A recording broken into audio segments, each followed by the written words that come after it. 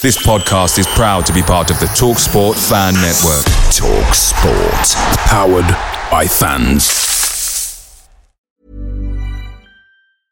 I'm Sandra, and I'm just the professional your small business was looking for. But you didn't hire me because you didn't use LinkedIn Jobs. LinkedIn has professionals you can't find anywhere else, including those who aren't actively looking for a new job, but might be open to the perfect role, like me.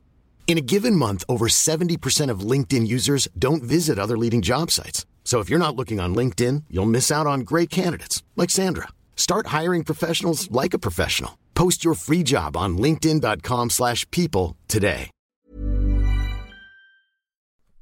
The TalkSport Fan Network is proudly supported by McDelivery, bringing you the food you love.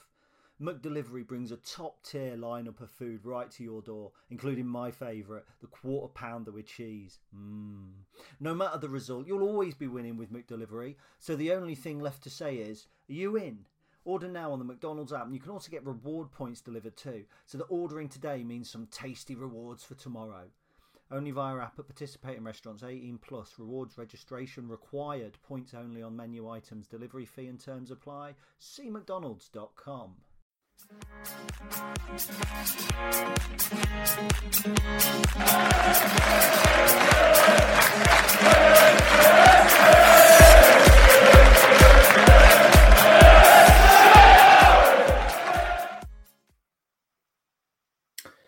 Hello and welcome to another former player special on the Stacey West podcast, and we have got a real special for you today. We've got a top guest. He played for the Imps for more than 12 years. He joined in 1959 through to the early 70s. He played 278 league matches, scoring 36 goals, 307 appearances in all competitions, 40 goals in all competitions, and one club player. This is a person that played against Liverpool and Leeds for Lincoln. He played against Workington and Southport. In the 67-68 season, he was leading scorer with 14 goals.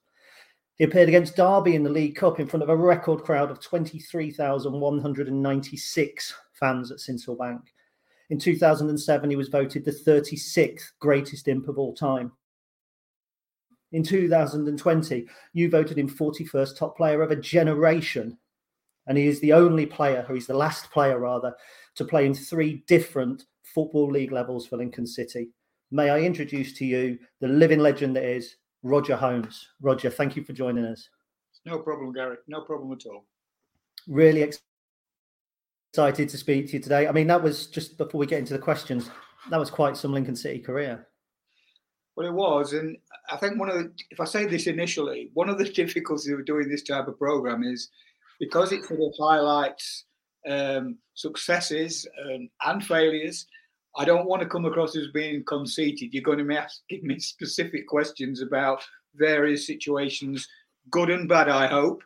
So please, I don't wish to come across as being a conceited individual, but I'll try and be as honest as I possibly can with regards to answering whatever questions you may put to me. We'll go all the way back to the beginning, starting with your youth career. I understand that you were you played for Brigg Grammar. How do you kind of transition from there to second division Lincoln City? Well, to be absolutely fair, it was quite easy, really. I came from a very small village, as you probably know. I came from Curtin Lindsey. We didn't have a football team. A lot of my friends played for several local football teams, and I was just happy to kick a ball against the wall and whatever. And that's probably where I sort of honed. Whatever ability I got was honed against kicking a football against a wall for hours and hours and hours. And eventually, I was chosen by a local village team. I was 15 years old at the time, and I played for a village, Willerton Village, and they had a team called Limestone Rangers, and they played in the Gainsborough and District League. I was very, very lucky because, like all sort of local village teams, I think there were 3 families in the team: the Cooks, the Thompsons, and the Pattersons, and me. Basically, that was the team, and we played. And that particular year, as I say, I was 15 years old, and we won absolutely everything. The record would show, if you go back in the Gainsborough League, we won every single competition we were in, and it attracted a bit of attention. And obviously, there was a couple of scouts from Lincoln, Scunthorpe, Grimsby, and whatever were around. And of course, I was still at school. But having said that, Lincoln invited me across for a trial, and the record will show that me and a friend, lad called Gordon Gilliland, came to Lincoln as 15, might have been 16 by then, year old. We played in sort of trial matches, and Lincoln kept us basically as amateur players, signed us on as amateur players. And I think at that time, Bill Anderson was the manager. I was still at school. And during the holidays, I think the summer holidays, he invited me over. And I actually played on Central Bank with the then professionals. I don't think Gravel was there then, but certainly Fred Middleton, Bob Jackson, Harry Truck, all that sort of late 1950s team, they were there. And I played with them as a 16-year-old and whatever. And Lincoln from there took me on, etc. But I was still at school. And the only team and by then I'd relinquished playing. I had one season with Limestone Rangers.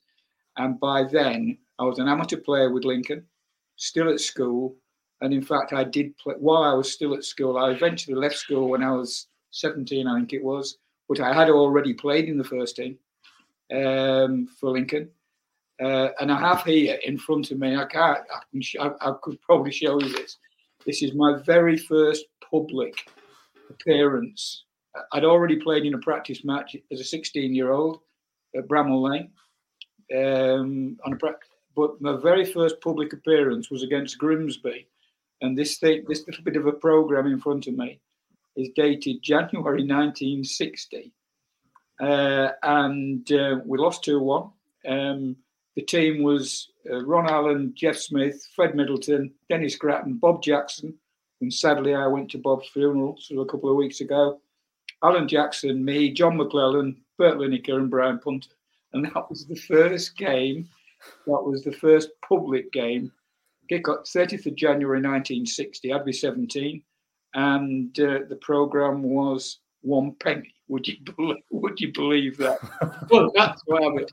So really, my sort of youth football or junior football was nothing like it is now. There was no academies, no sort of little 12-year-olds running around in fancy kit and all that business. It was very much school, play for school. 1 week, school had priority. I played for school. And then I did play several games. Bill Anderson introduced me very slowly into the first team as a 17-year-old. And then when I was 17, I actually signed. When I eventually left school, I signed as a part-time pro with Lincoln, with Bill Anderson. So that's how it started. And I trained too. Obviously, you mentioned Bill Anderson. You know, paid how much? Sorry. We drove. I had a friend who had signed from Scunthorpe, Brian Heward, and we travelled as part-time players and came to Central Bank, trained behind what the old St Andrews stand on the gravel track there. We trained on Tuesday and Thursday nights, and I did that. Worked as a chemist on the steelworks in Scunthorpe, and was a part-time player, and then obviously played several games. And eventually, when I think I was 20, when I eventually came to Lincoln and signed full-time. Wonderful. And you mentioned Bill Anderson there. I mean, obviously he's considered one of the all-time great Lincoln City managers. What was he like to work for? Well, I was very, very, very lucky there. And anyone who can remember those days, to me, it was absolutely spot on. He obviously wanted to sign me. He was very keen to sign me. And I was asked by representatives from Grimsby and from Scunthorpe to sign, and indeed Blackpool, as it happened, because I had a friend whose father was a scout for Blackpool. So I could have gone to Blackpool. That was quite interesting, really, because I think Emlyn Hughes and probably Alan Ball were both there at that time. So who knows what could have happened. But eventually, I signed for Lincoln, and Bill was very, very kind to me. And I'd have to say that he had high hopes of me, no question about that. Everything that he said about me was always very complimentary. And in fact, I could show you this, Gary. He actually, you can see that, but you'll not be able to introduce it. He actually sent me this. Can you see that? To Roger by hand. And the day, can you see that? Yeah.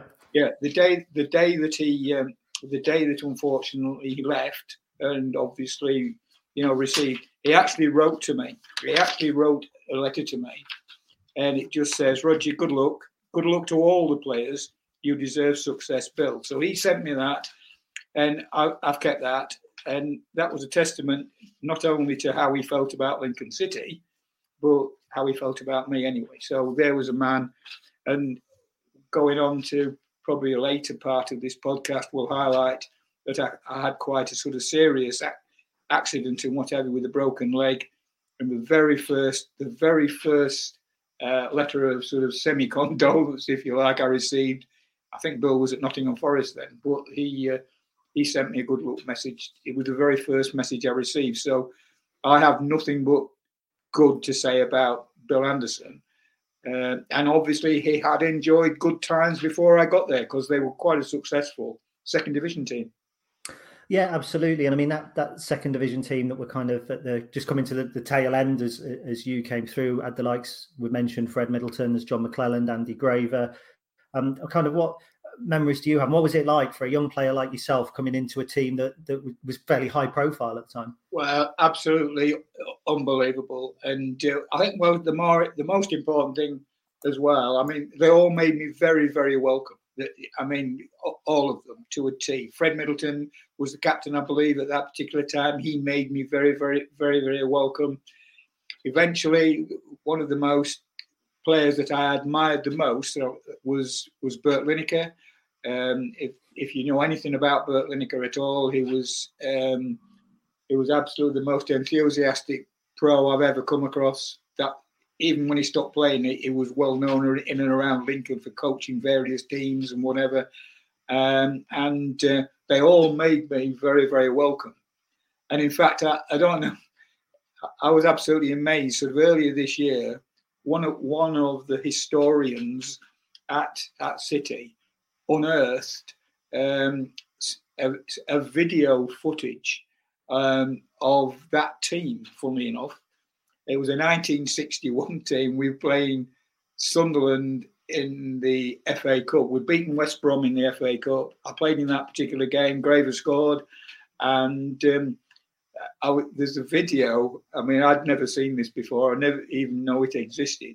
But Kenneth Wolstenholme commenting on whatever. And the guy had sent it to me because John McClelland and I were featured in creating a goal. Basically, that was it. So I have that footage. I mean, whether there's any more video footage of me as a player out there, I have no idea.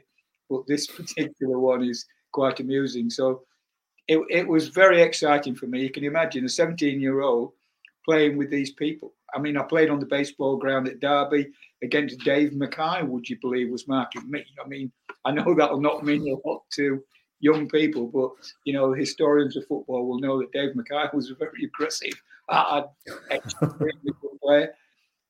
But yes, so it was very exciting for me to play in that team. And of course, on my debut, which is well recorded, we were winning 3-0 at half time. That was away at Brighton. So very exciting times for me as a 17-year-old. Yes. Smashing. And of course, that debut, I seem to recall, ended 3-3 as well, which must have been a little bit of a shock to the system in the second half. Well, it was unbelievable, really. As I say, we were winning 3-0, and the records will show that you're quite right. It did finish 3-3. And in fact, it could be arguable if the technology, i.e. wristwatch technology on goal line technology, had been available, we could have got beat 4-3, because I'm absolutely sure that late on in the game, toward the last 5 minutes, I'm sure Brighton scored a fourth goal. But anyway, you're quite right. The result eventually was a 3-3 draw, which again was a fair result. And particularly, I do remember the game reasonably well, quite honestly. And I mean, obviously, we talked at the top end of the podcast there that you played in several divisions for Lincoln, and the early 60s were actually quite a tough time for the club. There was successful relegations and financial problems. I think in 64, 65, the directors started picking the team as well. As a player, kind of, what were your experiences of that, and how did that affect you at all?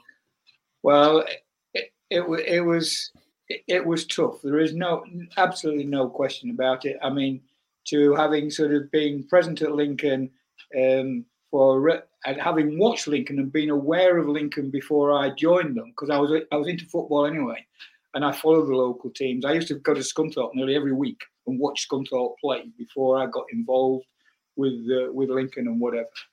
And to see and to understand that we fell out the second division, we fell out the third division, we fell through into the fourth division, and indeed it ended up applying for re-election, as the records show. If you're in and around professional footballers' dressing rooms, you will know there isn't an awful lot of depression. I'll put it that way. It's the most fantastic environment. The banter is fantastic. And I'm 80 years old now, and any professional will tell you that they miss when they've retired. I still miss the banter of the dressing room and whatever. So in those days, it was extremely tough, and it was well publicised that Frank Eccleshare and his then financial director was a guy called Roy Chapman. They came in and they decided that they wanted to do something a little bit more with the club. And tried to change it round. By that time, I think I'm right in saying they'd sort of started playing me more in a midfield role directly, sort of wing half as it was in those days. They brought in a local man called Molson to be the manager at that particular time as well, which, I mean, that was a very unusual appointment, and with the greatest respect to Con and whatever, it wasn't a particularly good move either. That it didn't work particularly well. Con, I think, had been an ex-player many years before. He was a local physio, lived on South Park in Lincoln, and he was really out of touch with the way that the game was played. And I think he expected, because we were struggling with results, I think he expected to be able to come in and wave a magic wand and he was going to solve it all. But in fact, it didn't. It got worse. And in the end, the managers decided that they actually gave the responsibility on the playing side to one of the players. I think his name was Jackson, if I remember, Brian Jackson, I think it was. And they gave him the responsibility of playing. And we went really from there. I remember the very first game, and I could show you something. I could show you, Gary. I know you'd be interested. Is that I did this deliberately after I'd read your notes. The very, very first game that the directors chose, we beat Barrow 1-0. And I scored a pretty spectacular goal. If you can see that. Can you see that? Holmes, it's great. But I direct you towards the other bit. Fans back up the director's team choice is the bit I wanted to show you. No, I wasn't showing off with the Holmes bit, but it just so happened to score the goal. And we won 1-0. And it really went from there. And things did begin to generate a little bit better. Then eventually, of course, they introduced and signed and brought Ron Gray into the club. And that made a massive difference. Ron Gray took stock of the situation. He decided there were players that he didn't want. There were other players hanging around in the reserves. I think Jimmy Grummett would be one that springs to mind that Ron fancied, brought him into the team, changed the whole ideal of the way we were performing. And I think the records will show that we did a lot better under Ron Gray. And we had that very successful run in the League Cup, as you know. And that was all really inspired by Ron Gray, who was a strange manager in many ways. He wasn't a tactician by any stretch of the imagination. His team talks were all about enthusiasm. He made you feel it was the sort of manager that you really wanted to play for. But he had no idea of tactics. We didn't have any, basically. We just went out there, trained hard, and he inspired the team, and the results will show that we had a much better. We were a better team then. So really, the directors, Eccleshare and Roy, between not the player Roy Chapman, they obviously started to improve things. And eventually, although we didn't get major success, it went from there into the 70s. And of course, subsequently, Graham was appointed as well. And the whole thing began to take off then. Yeah, I mean, that's absolutely fantastic. I could listen to stuff like that all day. But just going back a little bit into that tough spell of the 60s, Malcolm, who's a dedicated listener of the podcast, he writes loads of history articles for me, specifically wondered if you had any memories of the famous 8-1 win over Luton. I think it came out of the blue in a really tough season, and I think you scored the first goal as well. Just for your benefit. Yep. Again, just for your benefit. That was the headlines in the local paper. 8-goal bashing, etc. My memories are nothing but good. You're quite right. I did score the first goal. We were both struggling. Luton was somewhere near the bottom of the league, and we were. So I'm pretty sure that we were both sort of struggling clubs. I eventually struck up over the years a relationship with the guy who played for them called Bruce Rioch, who was a very, very good player. He was a midfield player for Luton, and eventually, I think, was Scottish international in the end, and obviously he managed Arsenal in the end. Yeah. But I remember Bruce in that particular game. But more importantly, I remember my first sort of involvement. I think it was a guy called Billy Cobb who had come from Forest.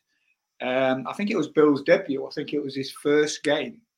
And he scored three of the goals. He scored 3 of the goals, and I think, again, without sounding conceited, I think I probably made all 3 of them, basically, in some way, shape, or form. I particularly remember one of the goals where he ran from the halfway line and scored. And I had a good relationship with Billy throughout the whole of his playing career whilst he was at Lincoln. Sadly, Billy is with us no longer, but I do remember that game. But it was completely out of the blue. I think we scored 4-0. We scored a load in the second half, if I remember right. I can't remember exactly how the scoring went, to be fair, but I do remember scoring, and I do remember Billy's hat trick, and I do remember the game very well. Yeah, I mean, I funnily enough, Billy Cobb, I think that was the last time a Lincoln player scored a hat trick on his debut until Lee Angol did it away at Braintree, I think it was, in the 2016-17 season. So yeah, that was quite interesting. I mean, obviously another kind of thing that was experienced a lot over that period was re-election. Now, obviously, a lot of modern fans probably don't understand but re-election. But from a player's point of view, I mean, was that kind of a nervous time? Was that something that affected you? And just kind of going off a little bit as well, how as a team did you kind of manage morale during those tough times? Well, as I said to you before, the actual manner and the not a morale. I mean, I suppose we all had our own thoughts, and we're not happy to be part of a demotion team, a relegation team, or indeed a re-election team. But it wasn't really prevalent in the dressing room, signs of depression and whatever. And you'd have to understand, I mean, I don't know how it would work now, but Lincoln City were a very highly respected team within the Football League. And I've got to say to you that I know this will sound sort of rather odd, but from a playing point of view, we never, ever, ever thought that we would not be re-elected, because we were reassured by people around us, because we felt we were part of a respected club, which we did. I mean, there was no relegation, automatic relegation. You didn't drop out the league, as obviously Lincoln have suffered that in previous years, in more recent times. But I, for one thing, never felt that we were ever going to be not re-elected. Not that made you complacent about it. It didn't. The one thing which we occupied, and this will interest some of your sort of listeners, is one of the things that there was more on the players' minds. You've got to remember that there was only annual contracts. There was nothing. There wasn't 3, 4, 5 year contracts. So most players were more concerned at the point of re-election, they were more concerned about their own preservation. Were they going to be retained? Were they not going to be retained? That was the more important thing that prevailed among the players' minds. And I'm sure at the time, at the end of the season, where we had to apply for re-election, most of the players would not be wondering, oh, I wonder if I'm going to have to play non-league, or it was never an option in my mind anyway. Whether anybody else felt different, I never felt that Lincoln were not going to be re-elected. I was more concerned with whether or not I was going to be retained for the following year, because it was a year. At the end of each year, and this is what people will find it difficult, there was no real planning. At the end of each year, you were called into the manager's office, basically, and you were told, we want to keep you or we don't. And there was no question of you saying, well, I'm off, I'm going, because it was a one-way contract. They retained your registration, and the only way you could be relinquished from a club, they had to release you. So the morale at the end of the season was more personal, if you like, that people were more worried about whether or not they were going to be retained rather than whether the club would be re-elected. Okay, brilliant. Thank you very much. And just kind of going on from that, we talked a little bit about Ron Gray, and I think my understanding was he got rid of almost everybody. You've touched upon it, apart from keeping Jim Grummett and yourself. Kind of, what was that like again to go through? Because we saw actually emerging the likes of Phil Hubbard coming through, who then kind of spanned into a different era from Andy Graver. Sorry. Well, well, if you'd met Ron Gray and whatever.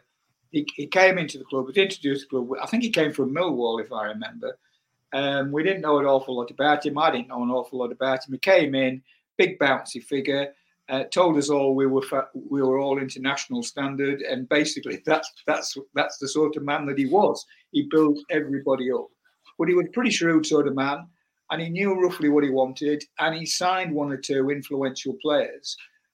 He signed Ray Harford from Exeter. That was a massive plus for us. I think Clive Ford came, and you're quite right. He got rid of quite a few of the more established players. I was lucky enough to be one of those that he did retain.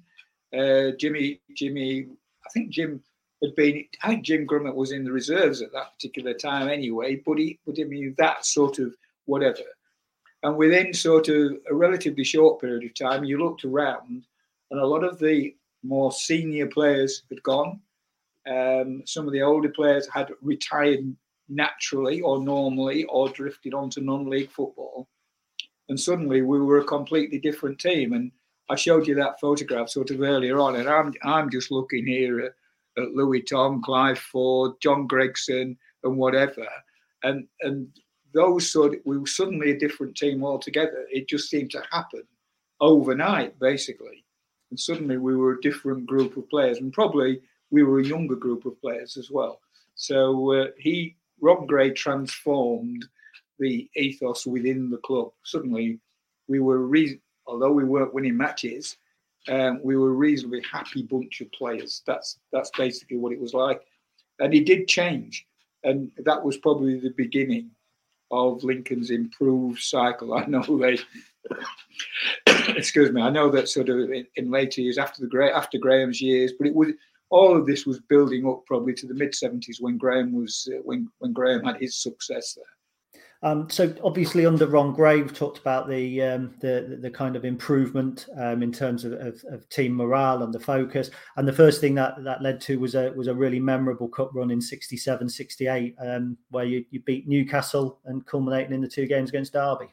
Absolutely right, and it was a fantastic run for us, and we were very, very unlucky. I mean, I know a lot of professional players will always look back and think about certain things. We were very, very unlucky in that run.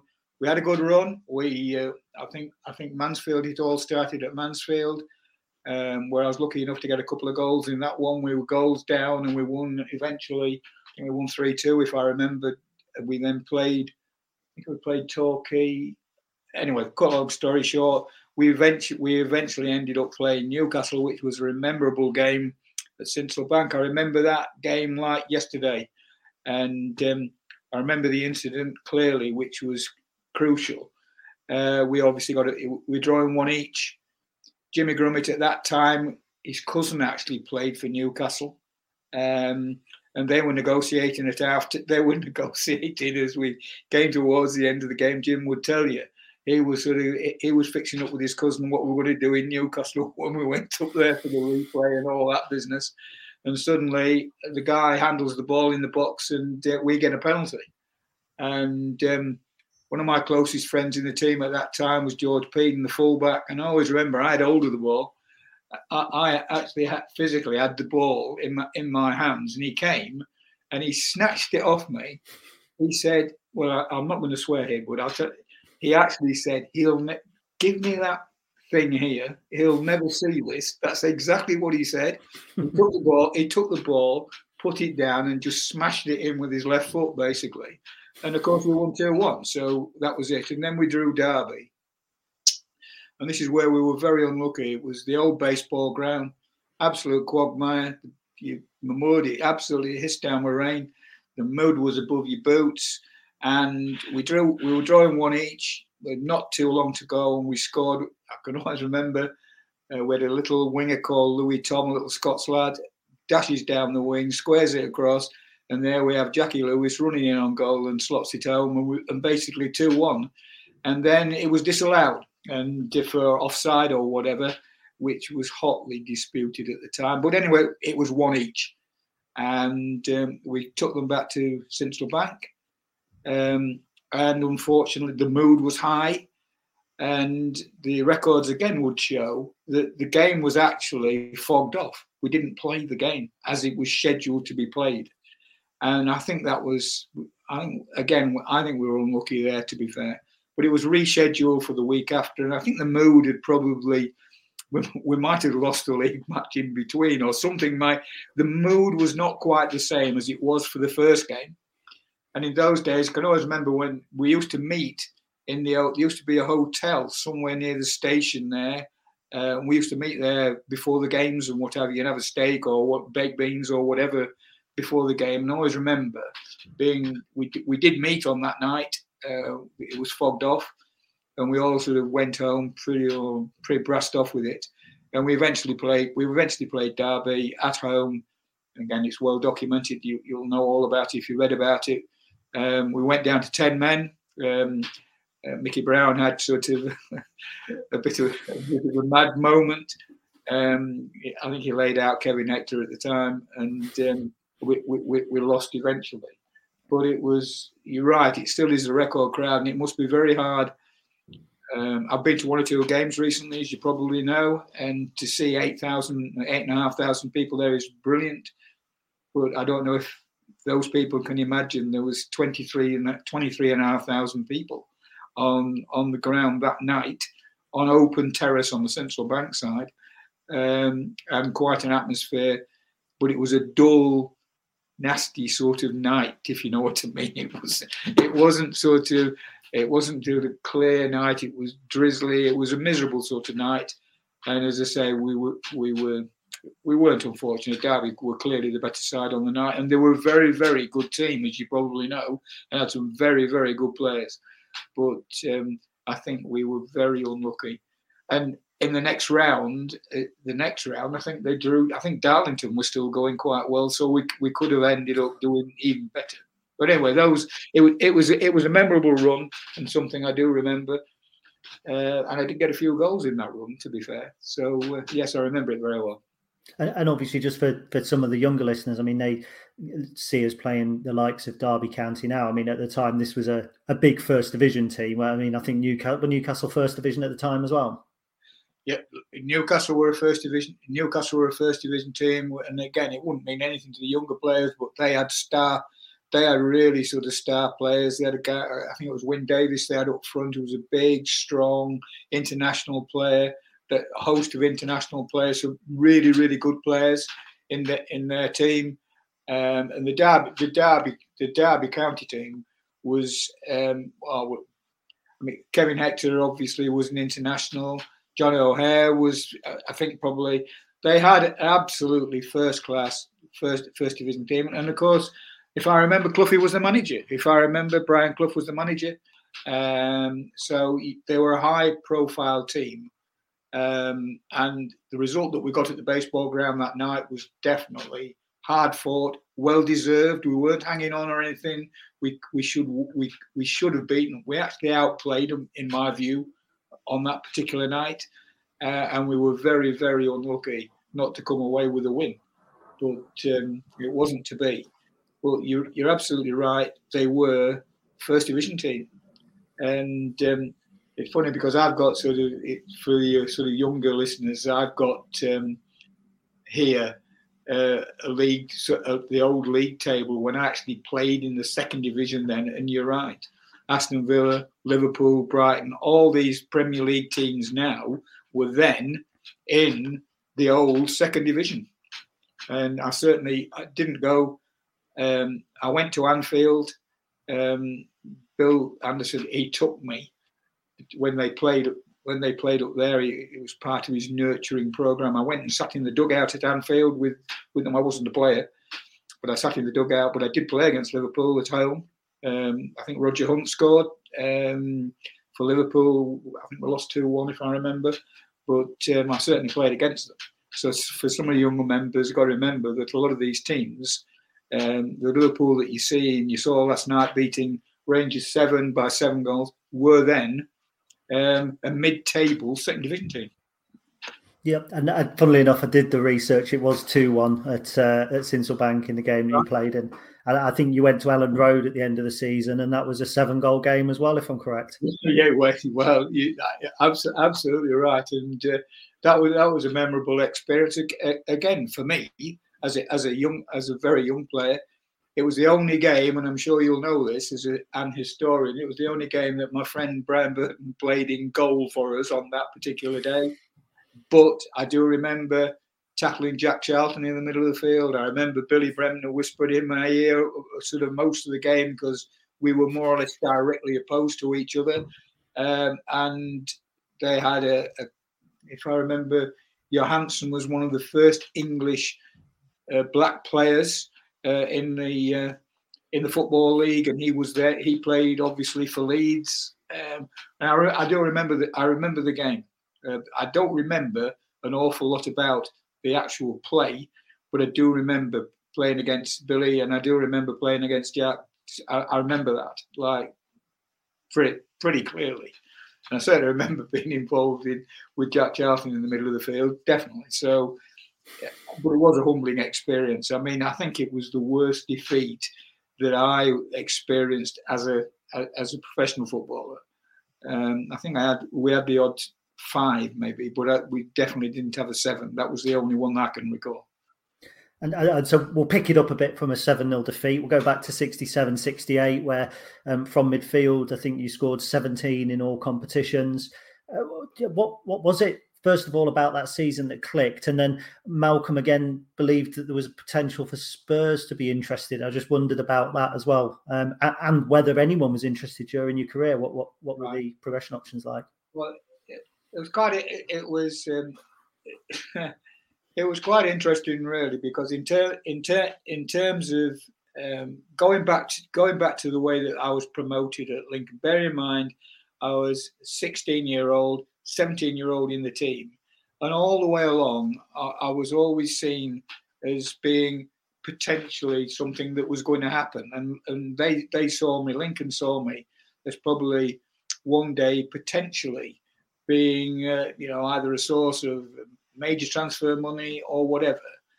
And I have to say, and again, going back to what I said when we started this podcast, and I don't wish to come across being conceited, but it is a fact, is that within all the papers and scrapbooks and all the rest of it and newspaper cuttings that I have, at some point or other, Gary, I'd have to say, I think I was probably linked with nearly every Football League club that was going, of the 92 clubs. And I've got a little headline here in my book here: Arsenal and Spurs chase Lincoln's star. And you never know whether. And then there was a bit about Roger Holmes will be watched by whatever. Joe Mercer from Manchester City. I have all these cuttings. Whether or not, the only ones I can honestly tell you that I do know were fact A lot of it was paper talk. I featured in the Charles Buchan Book of Soccer, whereby he nominated 3 players who he thought would make the grade in the Football League. I was one of them. Kevin Hector was the other. That's why I speak about him. I can't remember who the third one was, but there were 3 of us were chosen as 17-year-olds who were playing in the Football League as something that was going to, was going to happen one day.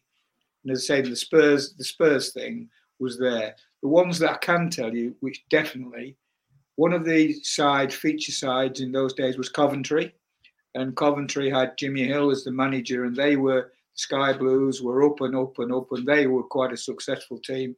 And I do know that Bill Anderson and Jimmy Hill had their heads together one night, and I think they did make an offer for me. Coventry did at that time.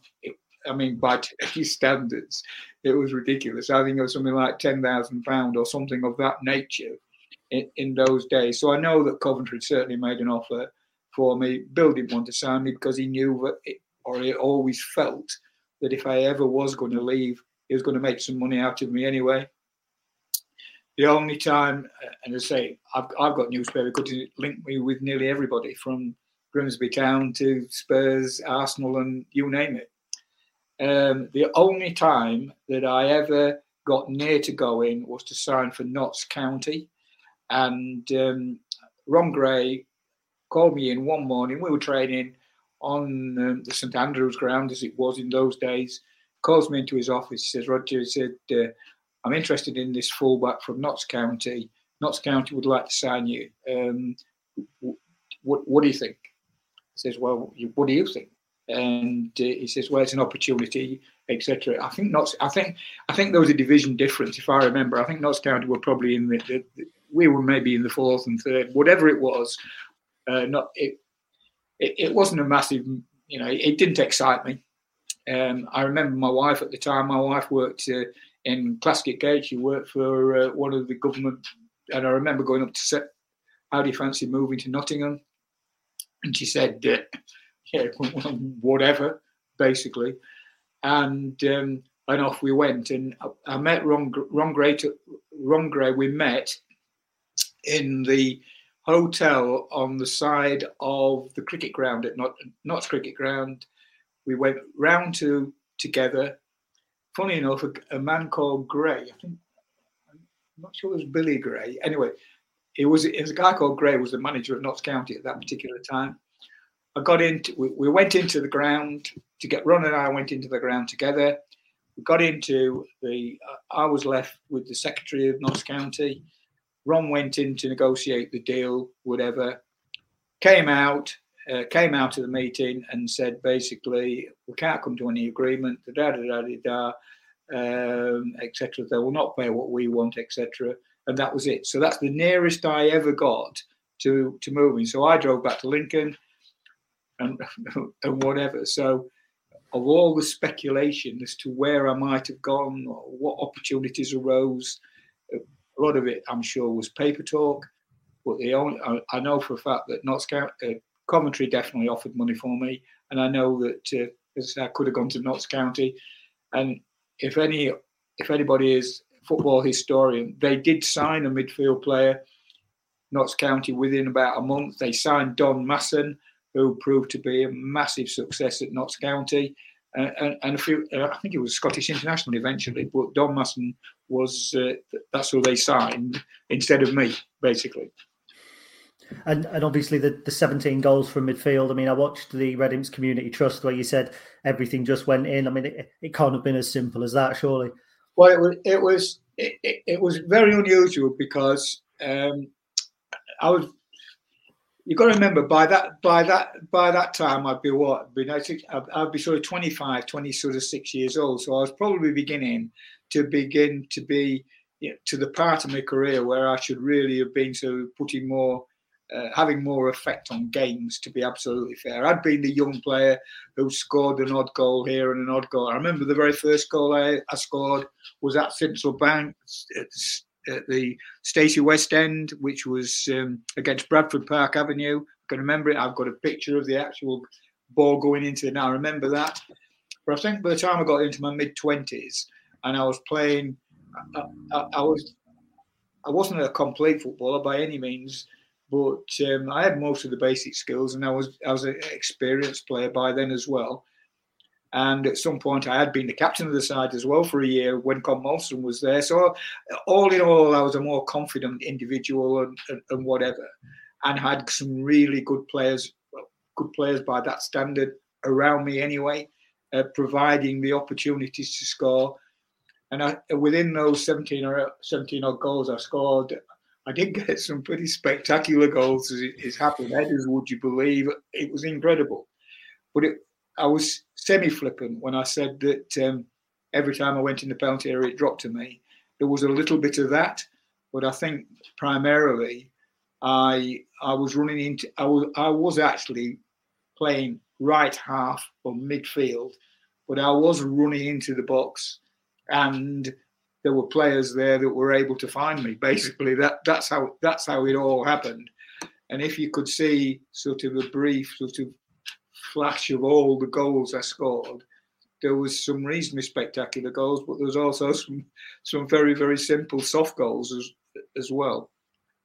So all in all, I think it was a sign of things to come. And then we'll probably mention sort of a darker side or the sort of unfortunate side of my playing career. But I think that was the beginning of something that could have. I don't think it was going to be a one-off, and that again might sound a little bit conceited. I think had I not had the injury that I subsequently had, then I think I would probably continue to score 10 or a dozen goals a season anyway if I'd stayed in that position. But anyway, that wasn't to be. So I think it was the beginning of something. I don't think it was a one-off. I think it would have continued. I wouldn't have been prolific goal scorer because I was never going to be that. But I think from midfield, I think I'd always have been capable in my mid-20s if I'd continued with my career. I think I'd always would have been capable of chipping in with 10 or a dozen goals a year.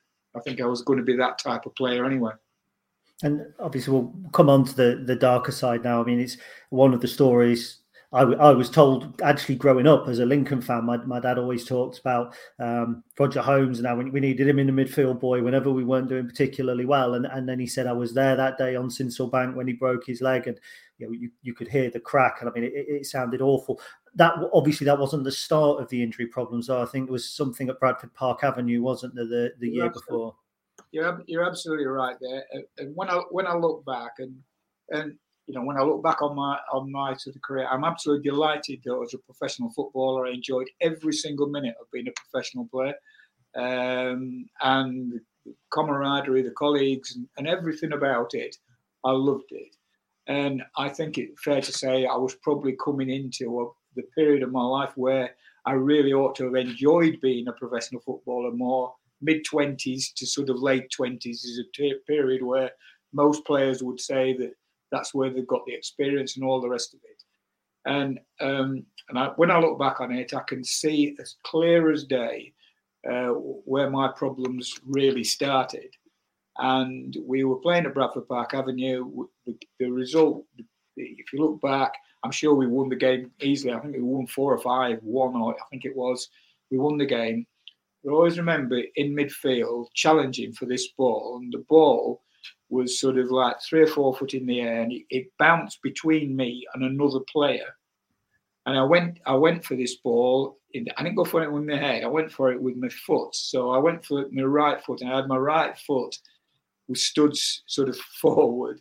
And the guy came, and he kept coming, and I actually ended up with my foot against his chest, and he pushed me backwards. And when I came round, I think it knocked me out. I fell on the back of my head, and I couldn't feel my knee. On my right leg, I couldn't feel my leg below the knee. So something had fallen awkwardly or banged it or done something. Bert Loxley came running on, fiddled around a little bit, and a little bit of feeling came back into it. So I was able to stand.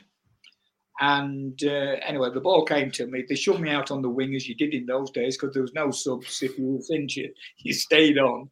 And I remember the ball coming to me, and I can remember playing it playing the ball and just collapsing. And that was it. So they did take me off, strapped me up. I actually went to a party that night, would you believe, on crutches with a blooming bandage wrapped around it. That's how it was. And reported into the ground, and they fiddled around with it. And eventually, to get the swelling down, Ron actually sent me. I ended up in Harley Street. I drove there. Would you believe this? I actually drove there on my own, got myself down to Harley Street, met Ron's friend, who it was his friend, a consultant there who fiddled around with it and he actually extracted fluid off the knee with a needle. And cut long story short, manipulated, moved it. There was no scans, no MRIs, no real assessment of what the injury was. So when I came back and obviously started to train, and it didn't feel right and whatever. But I eventually got myself into a position where I could move okay. And honestly, Ron deemed me fit enough to play, but I wasn't a first team regular straight away. Played a few games in the reserves. I think, and again, I suppose it's not opportune, but probably it's right to remember to note at this time when I played in the reserves. I think I was at the time when Dave Smith had just arrived as well. Given what's happened recently, which is obviously very sad, but so I did strike up a bit of a rapport with Dave. But I was in the reserves, and Dave was introduced initially into the reserves, and the reserves were a very, very good team, and we won something that year as well, if I remember right. It's like the North Midlands League or something we won, and it put me back into the first team eventually. But I never felt really happy about it, to be honest. I wasn't really happy about the knee. I wasn't 100% fit. If you ever saw me play, you'd have seen me. I was a slight player. I was only 10.5 stone, but I was quick. And that was probably one of my biggest assets, was the benefits of kicking the ball against the wall for donkeys years as a young boy. I had 2 good feet, and I could control the ball reasonably well, and I was quick. But the speed, I was a couple of yards slower. And I remember this guy, the guy was called Tommy Spratt, and the ball came to me. It was on the central drain. It was on the central bank side, somewhere adjacent to the 18-yard box, a little bit in there on the whatever. And I knocked the ball past the defender, set off to go. I had all my weight on the left foot, and bang, he came in and just chopped me from the left. And the referee looked at me. He says, "Are you going to get up?" I said, "I'm never getting up." I said, "I have broken my leg." I knew I'd broken it. And so off I went. And that was sort of a beginning of a rehabilitation process, which took me a long, long time to get over, really. But I think then it sort of it robbed me of an opportunity. But it was the Bradford Park Avenue incident that really set me on the down path. And that, when I look back and think, well, I played 300 odd games, but I think, if things had gone the natural way and I hadn't have been injured. And last weekend, I came to the Charlton game last weekend, met an old colleague, Brian Stainton, who is my age, never had an injury in his life, and played sort of, 400 or 500 games eventually, 400 of which he played for Gainsborough Trinity.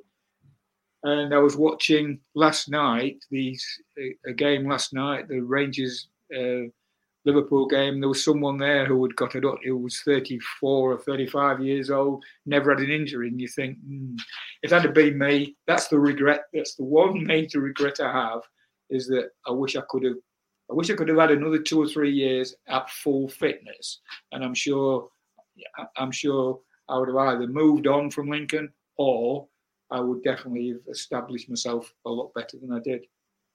I mean, obviously, you did come back from it, albeit for kind of a handful of games as well. So going through that process, I mean, that must have looked very different to now, where it's, there's the physios and the so much rehabilitation. I mean, that must have been quite a bit tougher with the limited facilities the club had at the time.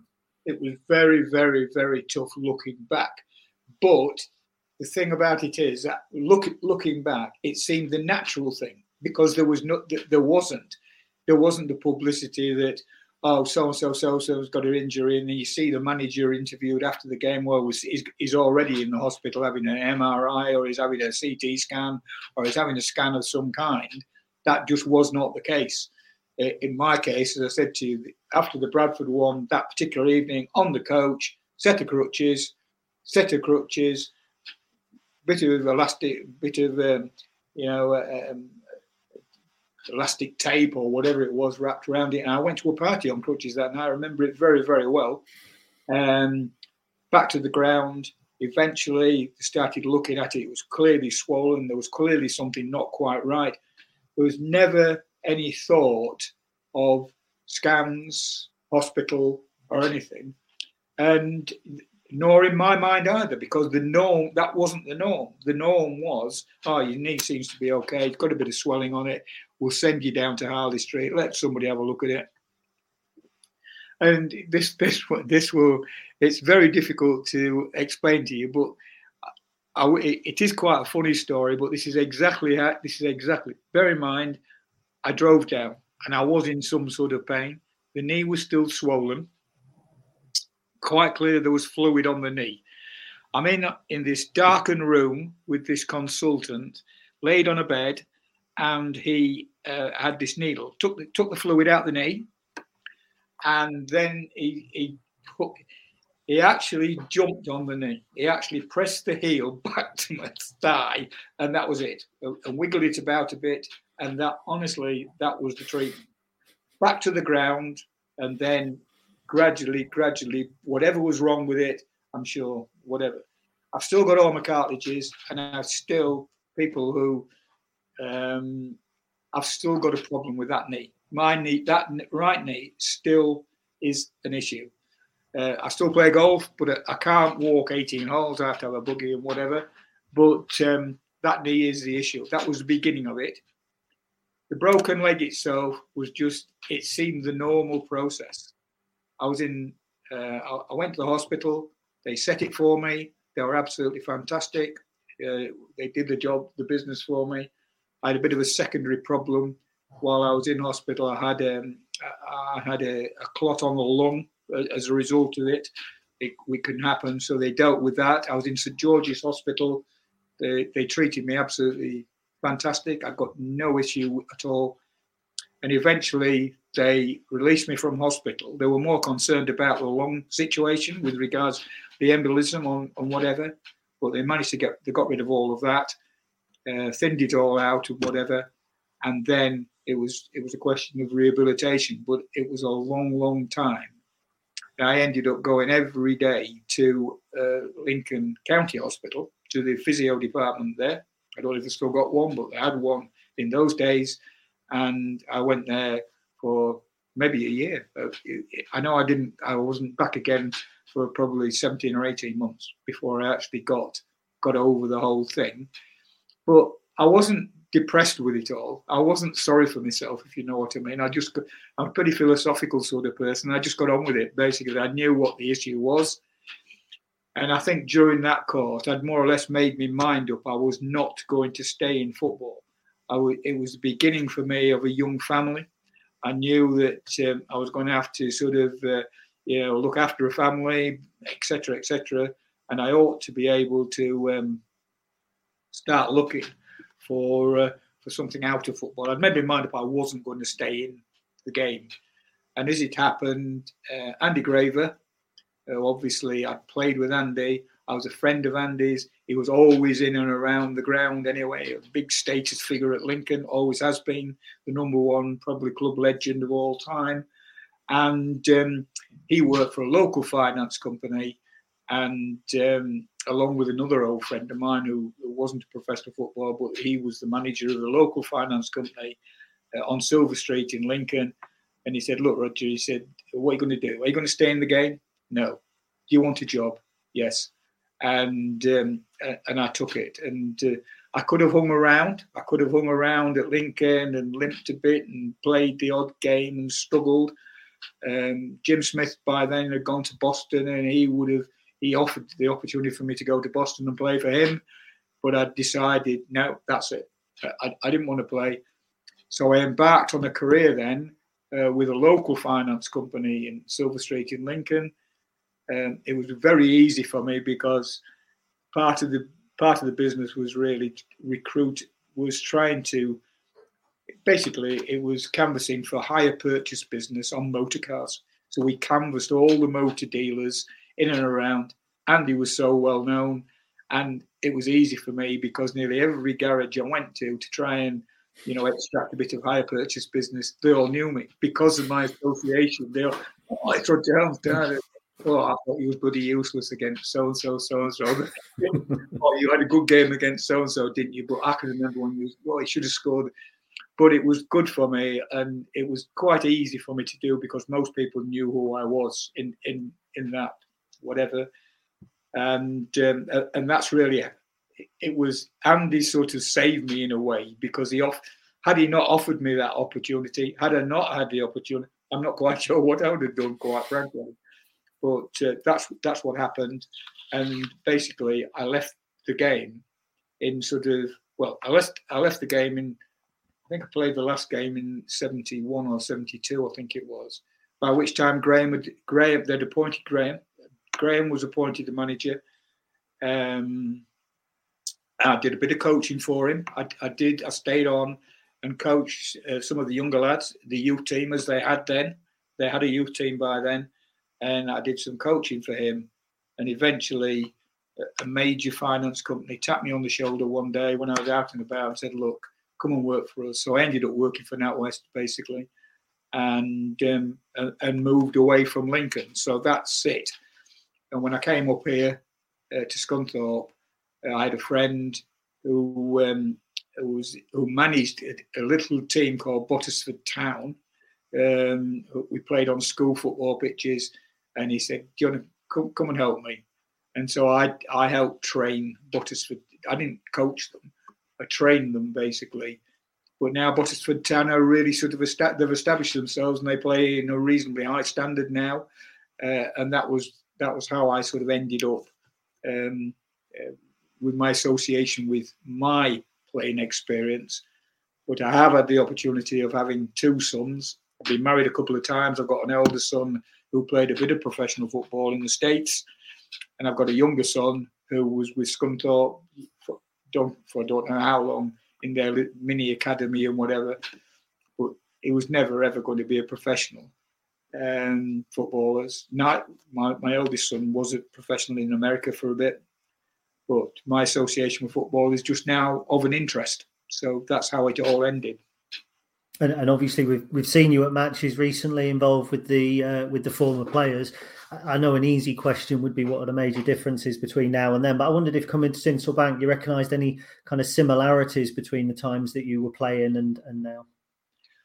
Well, the answer is in terms of the ground. Let's deal with the ground and Lincoln City as I see it when I come now as a guest or whatever. The place buzzes. There's no question about that, and I like the way it's set up. I came with Peter Grotier at the end of I think it was the end of last year or maybe the beginning of this, and Peter Grotier and I sat together. I didn't know Peter. He knew of me and I knew of him, and we marvelled at the pitch. The pitch is unbelievable. We cannot believe the pitch. In my playing days, Sincil Bank was always regarded in the whole of the Football League as being an extremely good surface to play on. And that's how it always was. But of course, bears no resemblance to what you see now. And in fact, last Saturday's game against Charlton, Dean West was obviously a guest, and he and I both sat there together, and I said, by God dang, what about this then? And he told me a couple of stories where he was a YTS guy there. Murphy used to make him weed the pitch. And he's still, because Dean's still connected with the game, he's a scout for Blackburn Rovers. And he gets around all of these grounds, and he was telling me, this is the standard now, around grounds in the Football League. They're all like that. So my first observation is the pitch is, without a doubt, a different pitch altogether. The actual ambience of the club itself has obviously changed, and for the better, no question about that. It looks like first class football ground, no doubt, no question about it. Everything's clean, neat, tidy. The fan village side of it, now that was just an entrance into another car park, but the fan village side of it is first class. I just wish we could get more of the more recent ex-players there, who can identify more with, your generation, which would be better. Players who you can remember playing, but they all seem to be so widespread. It's not as easy as you think to get there. The one thing that is needed on the playing side, and I can deal with that. I'll come back to that. But one thing they do need, they need a run of success. That's what they need. You need, and it'll be slightly controversial, I know, but you need the Cowley experience back. Whatever was feelings still about the Cowley brothers, is that there's no question about it. The Graham Taylor years in the mid-70s were fantastic. Graham did a fantastic job with his brand of football, which basically was play Mick Harford and Percy up front and everything goes in the box. I mean, that's how Graham played. The game isn't like that anymore. Cowleys obviously were very, very successful. That's what I would like to see back again. Whoever's going to bring that to City, that's what we need to see. In terms of the football side, I'd have to say to you, Harry, is that if side by side you could play a video of one of my matches, and now there is no comparison whatsoever between the two games. And the game, without a doubt, people of my generation will say, look, it was a more physical game.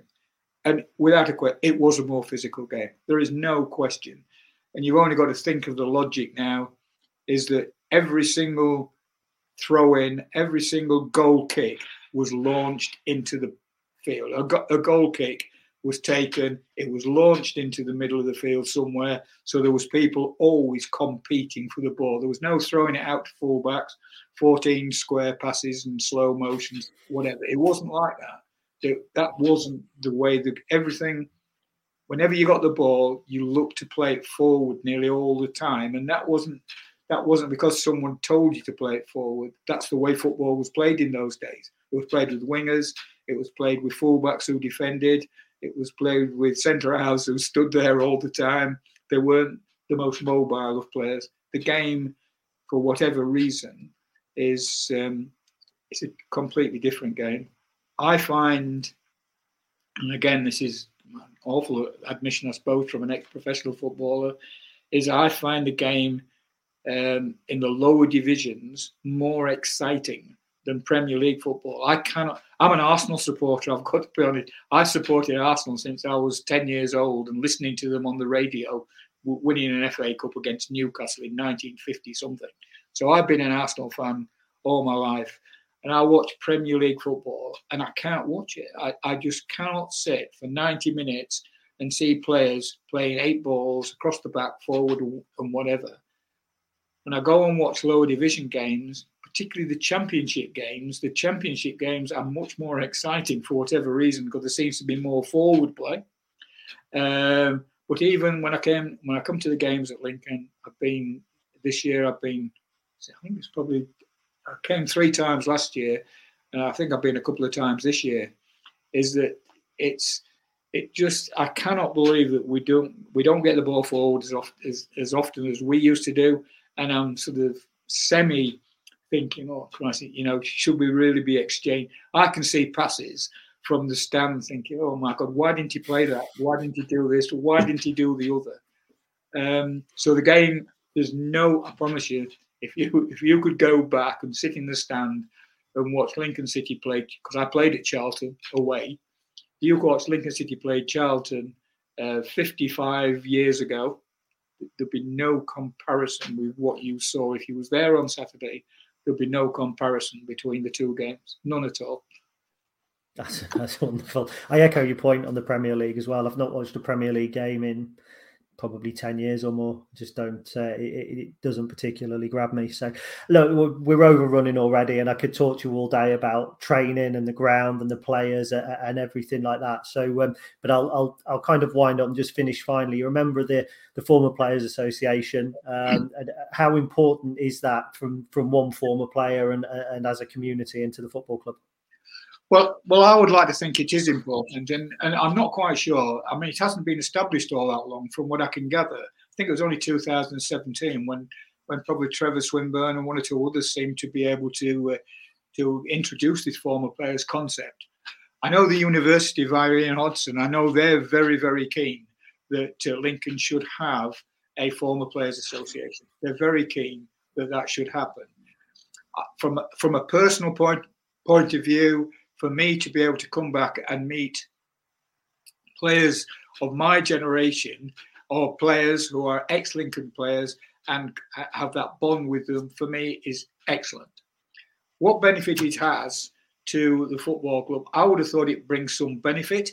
It brings some benefit. The players are keen to sort of shake hands, converse, and be on stage and answer questions of people around. But I would like to think that if Fan Village is very successful, I would like to think that we could attract, as I said earlier, some of the more recent players with whom you will identify having watched only 5 years ago, 4 years ago, or whatever. I'm pleased that I'm a member. I'm delighted to come to the games. I can't I can't be sort of interviewed every week. I'd come every week and support it. But there's no novelty in being interviewed every week, because you don't want to see Roger Holmes on the stage every week. Look, Roger, it's been an absolute pleasure. Like I said, I could literally talk all day to you, but I just want to say on my behalf and behalf of everyone from the Stacey West, thank you for taking the time to chat to me today, and apologies for the technical issues. No need to apologise. Enjoy talking to you, and make sure that you come and have a word with me the next time that I'm visiting.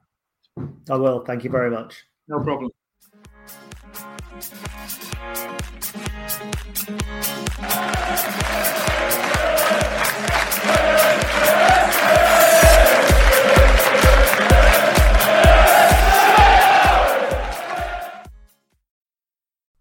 It's the 90th minute, and all your mates around watching the Imps on iFollow. You've got your McNugget share boxes on the go. Your mate's already got booked for double dipping, but then you steal the last nugget, snatching all 3 points. Perfect. Order McDelivery now on the McDonald's app. You in? At participating restaurants, 18 plus, serving times, delivery fee and terms apply. See mcdonalds.com. And there it is, that's as good as it gets on this stage. Nissan Townstar EV strikes again. It's an unstoppable van, unstoppable. Just fantastic. You can actually see the Pro Pilot technology in action. Effortless parallel parking. It moves with all the confidence that comes with a 5-year warranty. And with a bench full of all-star van experts, there's real strength in depth here. That's all-star quality. Search Nissan Townstar EV and visit your local all-star van centre to see for yourself. Terms and conditions apply. 5 years or 100,000 miles, whichever comes first. Pro Pilot is an advanced driver assist technology. Driver's responsibility to stay alert, drive safely, and control vehicle at all times. This podcast is proud to be part of the TalkSport Fan Network. TalkSport. Powered by fans.